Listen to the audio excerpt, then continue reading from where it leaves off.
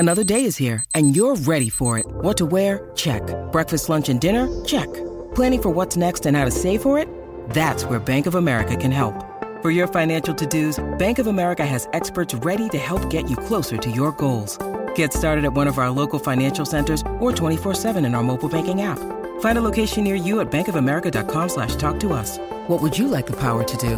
Mobile banking requires downloading the app and is only available for select devices. Message and data rates may apply. Bank of America N.A., member FDIC. Toolmart, your complete tool centre. Proudly WA owned and operated for over 40 years.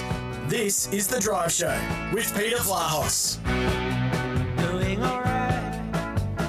A little driving on a Saturday night. Yes, another messy day for the AFL on the back end of what was revealed this morning. I know it's been well covered during the day on SEN. But for those people driving home, whether you are listening to us on 657 in Perth, on SEN Spirit 621 in Bunbury and throughout the southwest, in the Goldfields of 1611 on digital radio at SEN Peel or on the SEN WA app. Yep, a pretty ordinary day for the AFL as a community.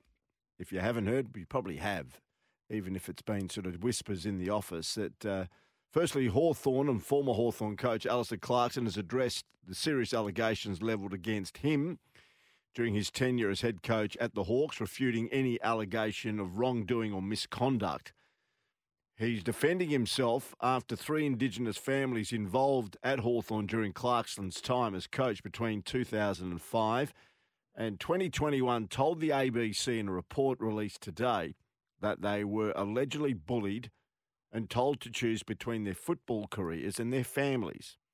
Now, earlier this year, Hawthorn commissioned an external review into claims of racism at the club during Clarkson's tenure as coach. His assistant at the time, that is Clarkson's assistant, Chris Fagan, has since mutually agreed to take leave of absence from the Lions, while North Melbourne said that Clarkson won't commence his role at the club until the investigation is complete. Clarkson said, and I quote, "I have today contacted the president of North Melbourne Football Club and we have mutually agreed that I will step back from my responsibilities at the club so I can hopefully cooperate in the investigation." Now, former Hawthorn captain in Luke Hodge says the allegations of racism against the club have made for very uncomfortable reading. Oh, it was a tough read. There's no doubt. I think anyone who goes through that, it's uncomfortable to go through and read. And your first thought go to the players that went through it, the partners and the families that they went through, because it doesn't matter what your job is. It's always family first, and that's the first people that you look after. So to go through and read that, and the what's been alleged is it's very uncomfortable, and you sort of. You want to put yourself, you can't put yourself in the position of those players and their families and what they've been through and what they've told by people who they're supposed to look up to. It's an uncomfortable position for them to go through, and you feel for them. Has it left you second guessing your? I mean, this is your era. This is your time. These were your teammates. Yeah. To be honest, I've only had it for about an hour, so I'm still a bit. Unsure of my thought process, because it's a shock to the system, because reading some of the things that were alleged in that, it's shocking, terrible. But yeah, you sit back and does it dampen what we went through as a group? We had a lot of successful years, but at this stage that's irrelevant because of what young blokes were told or what they were put through. It's such. When you get drafted to a football club, it's supposed to be an exciting time of your life. It's supposed to be, my life's changed. Now I've got a pathway for the next 10, 15 years, hopefully. That's not what happened with these young kids. Interesting. That's Luke Hodge, of course, a legend at the Hawthorn Football Club.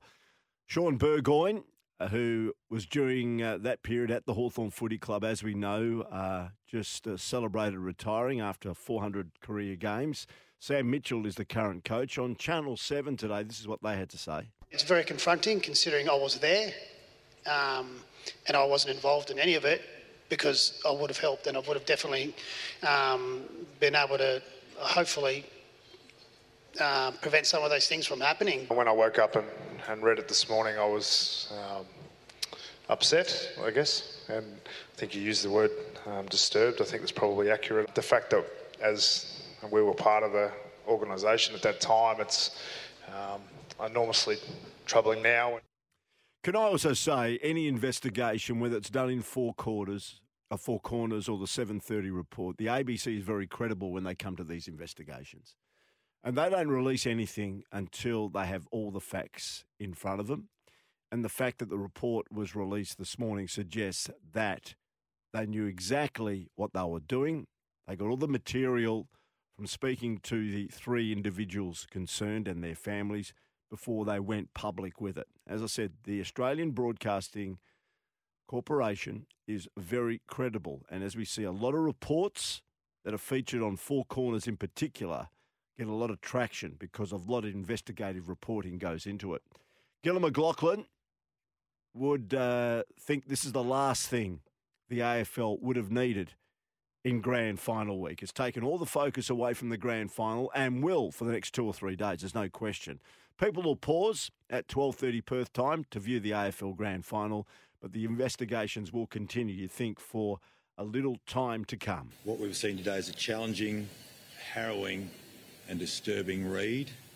I acknowledge the hurt, the anger and the grief of the people who have shared their experiences and told their stories and all of those impacted. I want to say to the women and the partners and also the players who have shared their stories that our first priority is to you and to provide the care and the support that you need. You've been heard, and as a support and a community, we will do our best to wrap our arms around you and support. It's important that we continue to communicate with you and to you. These are serious allegations. It's important that we treat them appropriately whilst also ensuring the formal process provides support to those impacted and also natural justice to those people who are accused. This is a process that is appropriate, that is held independent of the normal AFL Integrity Department response. As such, we are appointing an external independent panel that will be made up of 4 people led by an eminent King's Counsel. The independent panel that we will finalise over the next 24 hours will be appropriately skills-based, have the right mix of diversity and an approach that prioritises cultural safety for all those who have shared their experiences. We need to run a proper investigation to get to the bottom of it, and this is important. Out of respect for those making the allegations and out of respect for those being accused. We need to provide natural justice and allow that process to go on, but we will seek to have that panel in place as quickly as possible and work with the Hawthorn Football Club, the consultant who prepared the report, and the players and partners involved to engage with them to expedite it and not extend the trauma. There are so many people who are hurting today and have been hurting for a long time. And to all of them, I want to acknowledge that hurt. And so that as a game, we will do everything to ensure that the hurt you experienced is not a hurt that is experienced by others. First it was Collingwood not so far long ago, now it's Hawthorn. And Ms Tanya Hosh is actually the General Manager of Inclusion and Social Policy at the AFL. This is what she had to say. I think the country has a bigger problem. When the Do Better report was released, I said very plainly then that I think if you looked at any organisation in the country, specifically for issues in relation to the treatment, cultural safety of Aboriginal and Torres Strait Islander people, you would anticipate finding a problem. I don't think we're immune to that. It's really clear that we're not. And so we will definitely think in broader scope when the time is right. But we've got a really urgent, pressing issue right here and now, which has to take absolute priority. But of course we're thinking about the broader issues. Yeah, but the only thing I question Tanya on what she had to say, and that's fair enough, it's a broader community issue. But the AFL have got so much money and they've got all the tools and they've got people that are employed to look after this situation and educate the players and educate the staff when it comes to racism, when it comes to the female gender and everything to do with it. Now, the general community doesn't have those tools to educate individuals. The AFL has, and it keeps, the head keeps bobbing up again above the water. And this is quite a serious allegation. And as I said, I've got the utmost faith that the investigation conducted by the ABC reporter / journalist has been a long time in the making, and they have got all the facts together and now have delivered that damning report this morning. That's really shook the foundations of the AFL. So we'll have to wait and see what transpires going forward, but it's really a pity in more ways than one that the timing isn't better for the AFL, but this is a bigger issue than certainly at this stage what the game is on Saturday. When I read it this morning, I was just disgusted with what I was reading. But anyway, everybody's got their own opinion, and we'll let the process play out. And certainly two individuals that are high profile currently in the AFL would know exactly, you'd think, what transpired. One has, of course, stepped away from his position as coach of the Brisbane Lions Footy Club. And the other one that's due to take up an appointment come November the 1st has decided that he will not take up that position until the investigation is complete. Okay, we'll leave it at that. We'll come back with more on general sport after the break. I'll speak to Troy Cook, and can I preface by saying that I spoke to Troy Cook before this news broke. So this is a recorded interview that I had with Troy in the last 12 to 24 hours. It was before the latest story broke. Therefore, I would have certainly, had it been now, would have asked the question of Troy, of course, from an Indigenous background. But Troy Cook's going to join us. After all, he played with the Sydney Swans for 3 years, and he joined the Swans in the 1996 National Draft, coming from the Perth Footy Club. And he was there when Tony Lockett was there, and some real big names, Paul Roos and co, Paul Kelly, Michael O'Loughlin. So we're going to relive with Troy Cook his days at the Sydney Swans, his thoughts on Fremantle and how he thinks the AFL Grand Final will go this Saturday. Simon Hill's going to join us as well, the very respected football commentator.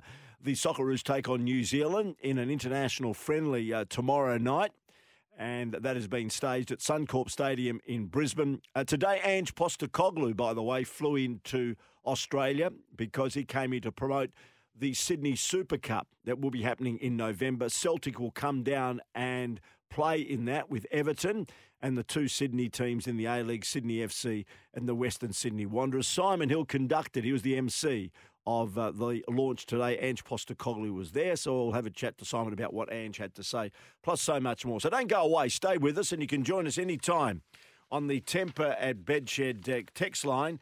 That number is 0487 736 736, or the Scarborough Toyota open line 13 12 55. Double demerits apply from midnight tomorrow night until midnight Monday for drink or drug driving, not wearing a seatbelt, or running a red light. Get caught and you could lose your licence twice as fast.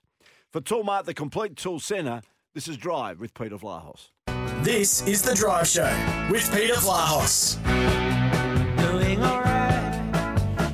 A little driving on a Saturday night. Coming up very shortly, I'll let you know the Perth Football Club have appointed their brand new WAFL coach. I'll tell you who that is. And also the West Coast Eagles have delisted 3 players. I'll tell you who they are very shortly. But as I mentioned a little while ago, I spoke to Troy Cook, the man that played with the Sydney Swans for 3 seasons and then came back to Fremantle. And I wanted to relive his times there at the SCG. I welcome Troy to Drive. Thanks, Peter. Thanks for having us on. Well, of course, Sydney Swans, you're part of that club for 3 years. In fact, you were drafted to Sydney the year that they got to the grand final in 1996. Yeah, that's right. It was a bit of a surreal time, actually. So I had a pretty good season in the Waffle here. And, it's pretty funny, actually. Well, it was actually my brother's a massive Essendon supporter. So I was actually barracking for Essendon when Plugger kicked that point to get him into the grand final a week before. So, fast forward a month and a half later, I find myself on Sydney's list. So it was actually pretty funny. Who was the first person that contacted you about being drafted to Sydney? Do you remember those days when the Swans expressed interest in a young Troy Cook from the Perth Footy Club? Yeah, it was Ricky Barham, actually, a long time ago. Yeah, he said that they were interested, and I didn't guarantee anything. For the interest that I got, I was definitely going east, and it was just a matter of where. But yeah, found myself at Sydney, and it was a bit scary at the time. I'm from Carnarvon originally, and the space of 4 years and moving out of Carnarvon, I found myself over the other side of the world. I thought at the time going to Sydney, but them making that grand final that year, and it was all about having a crack really, and playing my first AFL game hopefully, and that was the goal. I was never not going to go, and then I really did enjoy my time over there. Yeah, of course you played finals in 1997, but you got eliminated in the first final. I think you finished sixth after the home and away games, didn't you? Yeah, that's right. I was lucky enough to play a couple of finals campaigns over there, and only short-lived. And so when you look back at them now, I was pretty young and more caught up in actually excited to be on the list and didn't really know what it meant to me until when you step away from the game and exiting out of it, whether you could have done a bit more while you're in that time, and but definitely a lot of learnings along the way, and to be a part of a side that was had some amazing players in there as well. It's interesting you mentioned Tony Plugger Lockett. Of course, when you went to Sydney, they had some superstars there, didn't they? Yeah, mate, I was lucky. My footy really did get fast-tracked on the back of, the players at that club. You talk about Plugger, Paul Kelly, Paul Roos, Mark Bays, young Michael O'Loughlin, Andrew Dunkley, Darren Creswell, and then Adam Goods came the next year with Jude Bolton, Brett Kirk. So a lot of these players, really did fast-track my development as a footballer. But also, for me to attach myself with some of the really great trainers within that club, and really sort of what you needed to do to be a successful player, but also the grind of AFL and what the commitment that comes with it. But yeah, like I said, enjoyed my time, and Rod Mead was a coach, and you had to grow thick skin pretty fast. He had a great set of lungs on him, I'll give you the tip. Yeah, no, he's a passionate man, Rocket Eade, who I feature here on the program quite regularly. He's a good fella. Can I ask you only spent the 3 years at Sydney. On reflection, looking back, would you have liked to stay a bit longer? Oh, definitely. I had a really good relationship with all the players there at the time, and because my first year I played 20 games, the next year 18, but I only played 5 in my last year, and for me it was all about opportunity. They recruited in Wayne Swass, from North Melbourne. He's a gun footballer as well, so it sort of forced me out of the midfield a little bit. And the way I found myself at Freo was, Damien Drum was assistant coach at the time when I was there at Sydney, and when he got the job at Freo, he liked the way I played, and they did a deal with the Swannies, and like I said, it was all about opportunity for me, and for me to come back close to the family and friends, and the deal was done, and I was playing for Fremantle just after the 3 years. You mentioned some of those names that were there at the Sydney Swans. All of a sudden, Troy Cook was one of the big names at the Freo Footy Club, but you came to Freo and things weren't like Sydney, were they, where they were quite successful? It was tough times for a few years there, wasn't it, at the Dockers? Yeah, definitely. Yeah, really tough times. You come into a side where, some of those names that I reeled off, probably only the notable name was, Tony Modra, I think, Adrian Fletcher to a extent, Dale Kickett, and it was really a club that, we're a little bit disjointed where we trained and our home where we were based, and just trying to have a little bit of success and continue success, but it was really hard to do at the time. And we had a pretty lean year in that 2001 season where we only won a couple of games. But then, for myself, really, being able to be a part of the side that got us into that first final against Essendon, which I have some pretty bad memories about. I've played about since I came back every game up until that, the game before that final, and I broke my ankle against the Eagles, and I missed the first final on the back of that after playing 88 games straight. Yeah, that wasn't that's a good right. time. That's right. You played 88 regular games straight, a club record for consecutive games at the time. So you were a bit of a machine. So Troy, before we go back to the grand final and get your thoughts on this year's grand final, are you surprised what's happening at Fremantle with the amount of players that are looking at opportunities? You mentioned opportunities. That's why you left Sydney to come to Freo. Freo's on the way up. They've had a pretty good 2022, and all of a sudden there's at least half a dozen players that are looking for other opportunities. Are you surprised with what's going on? Well, maybe one in a couple of those cases, but I think there's you look back over each year. There's a fair bit of player movement, and some of that's probably driven by opportunity. Some of those players did have that opportunity, but money plays a big factor in some of their decisions, and being able to set themselves up in that regard, which is these players every right to do.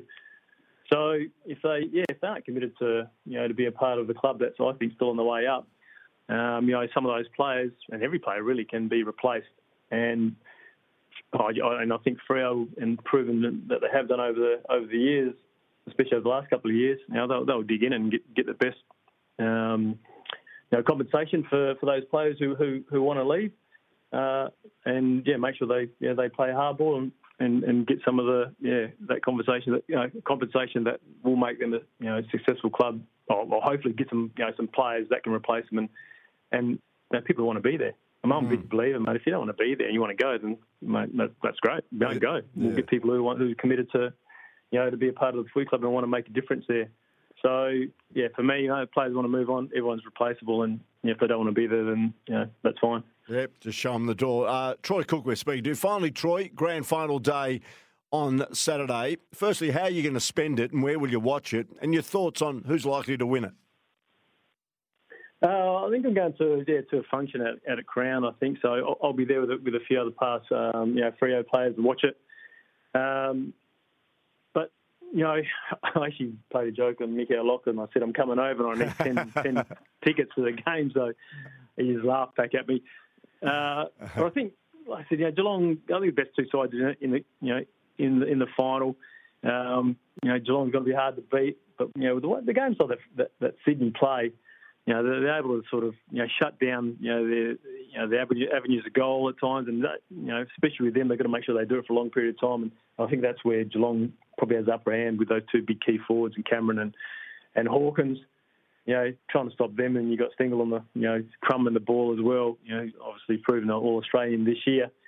But you've seen over this whole final series how tight and exciting it is, and I think the club that can bring that intense pressure for the majority of the game will put themselves in a position to be in front and taking their opportunities once they present themselves, because I think it'll be hard to score on the weekend. Well, Cookie, you're a good man. You're still involved with football. For those people that may not know what you're doing currently, tell us more. Still involved with footy at the Waffle level. With the Perth Footy Club, board member there.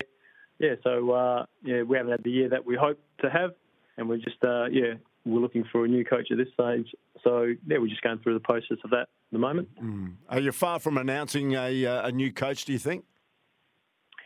We just sort of ticked off on a couple of interviews now, so hopefully we'll discuss that during the week and notify on the decision that we make. So, probably by the end of the week, I think. Yeah, good stuff. All right, Troy, thanks for joining us, mate. Really nice to reminisce about those years that you had at the Sydney Swans. Your thoughts on Fremantle, and you feel that the Cats may have a few too many guns against the Sydney Swans this weekend. Thanks for joining us, mate, and we'll talk again soon. All right, thanks, mate. Thanks for having us. Take care.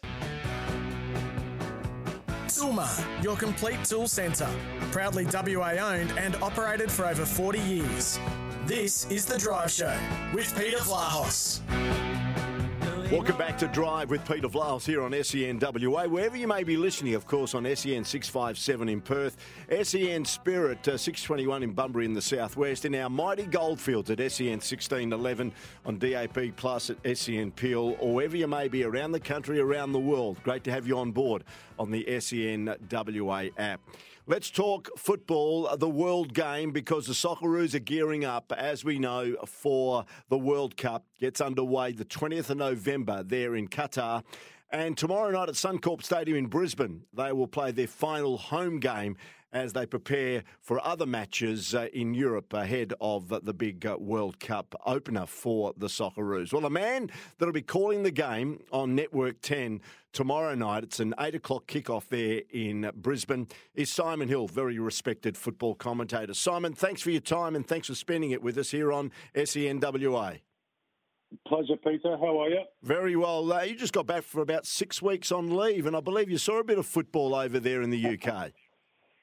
Yeah, it was a bit of a busman's holiday.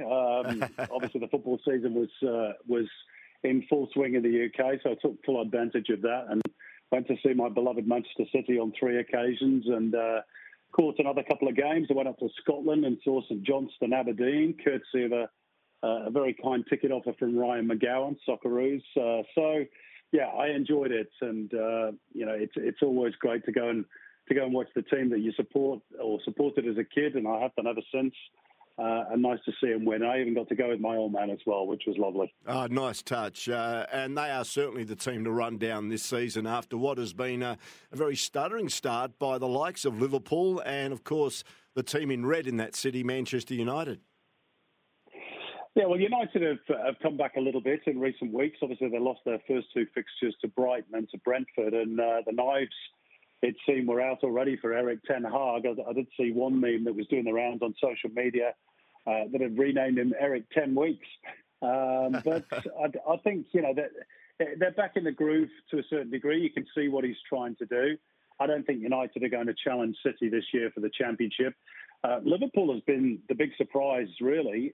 They've had a very poor start by their lofty standards, just not really at the races. And I do wonder if there's a little bit of a hangover from last season where, of course, they went so close to winning the unprecedented quadruple but fell short in 2 competitions at the end. Sometimes it can be difficult to, lift yourself a little bit. Mo Salah hasn't looked quite his old self. They've lost Sadio Mane. Defensively, they've looked a little bit shaky, but it's still very early days in England, and I think Liverpool will still be City's closest challengers, although Arsenal and Tottenham are both much improved this season as well.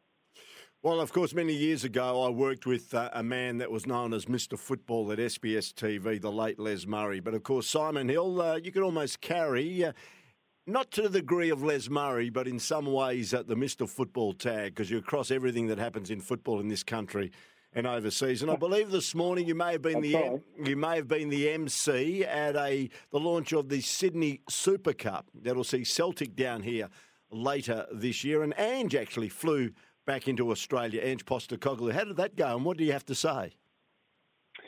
Yeah, it was good to see Ange. Haven't seen him in a while. He was in good form this morning, there to launch the Sydney Super Cup, which, of course, is taking place around the time of the World Cup. I think it starts on the 17th of November, involving his club Celtic, Everton as well from the Premier League, and Sydney FC and Western Sydney Wanderers from the A-League competition as well. Excuse me. Ange was, he was in fine form. Obviously, his club is going well, although he did point out that they've just lost their first game of the season against St Mirren last weekend, and the fans have let him know all about it. And he said that's the pressure that comes with being at a club the size of Celtic. I think he's doing a terrific job there. He won the Scottish Premier League title and the Scottish League Cup, of course, last year. He wants to make a big impression in the Champions League. But I think he's just in his element, really. That's the sort of job he's wanted all his life, to be involved in a real passionate football culture, which he's certainly got in Glasgow. And if he keeps on winning trophies, then the links with the English Premier League are going to continue to come. I see he's already been quite closely linked with the Leicester City job, should Brendan Rodgers get the flick. He was linked with the Brighton job as well. He was playing that down, of course, as he has to do, given that he's under contract at Celtic, saying that his focus is very much on his job at the moment. But I think if a big club from the Premier League comes in the next 12 months, I wouldn't be surprised if Ange is tempted further south, particularly as that's the league he grew up watching. He was a big Liverpool fan as a kid, so I think ultimately that's where we might see him. Interesting. Anyway, good to see Ange back in Australia. Simon, let's look at the match tomorrow night at Suncorp. You'll be calling it for Network 10. Australia hosting New Zealand, Suncorp Stadium, and these two nations have played quite frequently over the time. I see they've met 62 times. Australia holds 38 wins. New Zealand 13 wins, and the other 11 matches have been drawn. A real test for Australia as they prepare, as we know, with this friendly tomorrow night towards the World Cup in November. What do you expect to see? Well, I mean, the World Cup, as of tomorrow, is 2 months away to the day, or at least Australia's first game in it against France. So this is the final opportunity, really, for a whole truckload of fringe players, including the likes of Jason Cummings, Garang Kuol, Harrison Delbridge, Ryan Strain, Keanu Bacchus, all of whom are uncapped, to put themselves forward and say to Graham Arnold, look, I want a seat on that plane to Qatar in November. So there's a lot at stake for the players. It's a bit of a celebration as well, of course, a chance for the fans to wave the team off. Guus Hiddink is back in the country as Graham Arnold's assistant for the day because René Mullenstein, his normal number 2, is out actually scouting France in Europe tomorrow night. Mm-hmm. So it'll be great to see Guus, and I'm sure the fans will love seeing him. And, of course, it's also the celebration of the centenary of the Socceroos. They played their very first game against New Zealand in Carisbrooke, Dunedin, in 1922, when the two captains were Alec Gibb and George Campbell. And it's set in train, this rivalry that's been going on for a century. And as such, Australia tomorrow will wear sky blue jerseys with a maroon trim.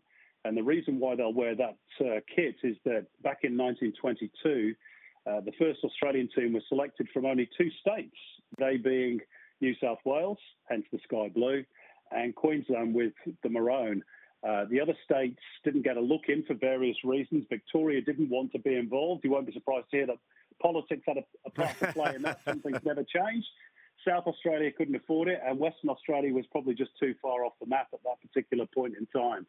So it'll be, a very interesting cultural affair tomorrow night. And I know there's a few legends from the past going to be there, hopefully the likes of Rally Rasic and Frank Farina. So a real celebration of not just the modern-day Socceroos and what they're about to go and face in Qatar, but also the history of the game, which unfortunately in this country, as you well know, Peter, we ignore far too often. Yeah, I agree with you. Here. And it will be a fantastic event. I'm looking forward to watching the coverage, of course, called by Simon Hill. Saying that, Graham Arnold has picked a pretty extensive squad. I think there's 31 in the squad. What will be the dynamics? How many do you think will get a run, apart from the ones that will pick themselves? As we know, if you look at a starting 11, it almost picks itself for the Socceroos at the moment. But how will he work, do you reckon, the squad tomorrow night? Look, it's difficult to know. I mean, obviously, he can't just throw in, 11 inexperienced players. So I think it'll have to be a mixture of, the more established stars and maybe some of those who are hoping to get on the plane to Qatar. And I think he'll be looking at problem positions, things that perhaps not quite settled in his mind. So, for example, at right fullback, where Nathaniel Atkinson played against Peru, where Fran Karacic has had a go, where Ryan Grant is not necessarily out of the equation as yet, where Ryan Strain, who's in this squad and who is playing well for St Mirren, may be worth having a look at. In the centre of defence, obviously he's got an injury concern over Harry Souttar, who may not make the World Cup. Kai Rolls is out of this camp because he's injured. So maybe we'll get a look at Harrison Delbridge, who is uncapped, playing in Korea for Incheon United. And the one that really interests me, he's been looking for a true number 6, a holding midfielder for quite some time now, in the mould of, perhaps a Vinnie Grella. So, might we see Cameron Devlin, the uncapped player from Hearts, who's doing so well in the Scottish Premier League? And up top, of course, you're always looking for goal scorers. So Jason Cummings, Garang Kuol. I mean, I could go on and on. You can make a case for anybody in this squad to get a run tomorrow night. Bear in mind, they've also got a game in 4 days' time, the return leg, if you like, against New Zealand in Auckland. So there are 2 matches in 4 days. And I fancy pretty much everyone in this squad will get a run at some point during those 2 matches. But I think tomorrow night it'll probably be a blend between the experienced guys and some of those fringe players that I've mentioned. And just before we throw a question about, I know that James Johnson made a statement today regarding a second tier to the A-League, possibly as early as next season. I'd like to throw you that question, whether you think that's the way to go. But before we leave the international friendly tomorrow night, New Zealand, of course, their head coach is Danny Hay, who spent some time here in Western Australia as a central defender with the Perth Glory during his A-League career. What do you expect from the All Whites? I think he was voted most glorious player twice during his days with Perth Glory. Great playing career, played in the Champions League as well with Leeds United. It's difficult to know really. From obviously they're smarting from not qualifying for the World Cup. They feel as though they should have beaten Costa Rica. They haven't played Australia in 11 years. They haven't beaten Australia in Australia since 1998. And there is talk that the New Zealand team might go into a 6-month hiatus after these internationals, which some of the players, most notably Chris Wood, probably their highest profile player at the moment, has said is ridiculous. And, they need to be playing games. It could well be Danny Hay's last matches in charge. His contract runs out at the end of the month. He's indicated that he's uncertain as to whether he's going to stay in the job because of that proposed hiatus. There are financial problems for the Federation because of not qualifying for the World Cup. So they're in a bit of a state of flux. Whether that galvanises them in the 2 games against Australia, I don't think they need much motivation playing the Aussies, do you? And vice versa. So I think there'll be 2 very competitive games, probably very physical as they normally are. And I think New Zealand will give Australia a pretty good test. Yeah, of course. Simon Hill will be covering it on Network 10 tomorrow night. 6 o'clock it gets underway here in Western Australia. An 8 p.m. kickoff there at Suncorp Stadium in Brisbane. Just as I let you go, of course, a story that came through today is that Football Australia's CEO, James Johnson, did a road show, no doubt expressing and talking to various individuals and clubs about the possibility of a second tier of national football in this state. And he reckons the national second division is going to possibly happen as early as 2023. Your thoughts on that, Simon? Yeah, I don't think it'll happen in 2023. I think it's a bit too soon from the point in time where we're at now. I think 2024 might be more realistic, but there's no doubt that we need it. We need more opportunities for our young players. There are only 11 professional clubs in Australia, if you exclude Wellington Phoenix, who are, of course, based in New Zealand. And, with regards to the national teams, that limits the amount of players that Graham Arnold has to select from. So we have one of the smallest professional competitions in world football. We need to expand that. We've certainly got a big enough player base to do that. The question, as ever, is can the game afford it? And that's the $64 million question. It's up to the clubs to attract the right sort of sponsorship, to have their ducks in a row in terms of how they professionalise their clubs, and of course the FA to run it prudently. But I think there's no doubt that everybody in the game wants it. What the makeup of it looks like, I've no idea. I think there are 30 clubs in the umbrella AAFC organisation that have intimated that they want to be a part of it. So it will come down to money in the end. But do we want it? Do we need it? Absolutely. Yeah. Sooner the better. And you'll have a couple of clubs already putting their hands up, the likes of the Powerhouse Club in Melbourne, South Melbourne, who for many years were one of the big clubs in the old NSL. And, of course, Sydney United 58, who, of course, got through to the Australia Cup final. They'd be also another club that'd be pretty keen to get involved. Simon, it's been a pleasure. Look forward to your call tomorrow night, mate. Should be terrific. Australia against New Zealand. As you mentioned, the first of 2 games, the other one being played down there in the land of the long white cloud. Great calling, and thanks for joining us here on the program this evening. Thanks, Pete. Have a great week, mate. Always a pleasure to have a chat to Simon Hill, our world football expert here on SEN Drive with Peter Vlahos. That's the show. Hope you've enjoyed it. I'll be back again tomorrow, even though it's a public holiday. I'll be back with Kim Hagdorn tomorrow night at 5 o'clock to have a look at the AFL Grand Final teams and how they're likely to line up, plus everything else that's happened in AFL during the course of the week. And no doubt Kim will have his say on the big issue today that's involved the Hawthorn Football Club. Look forward to your company tomorrow night from 5 right here on SEN.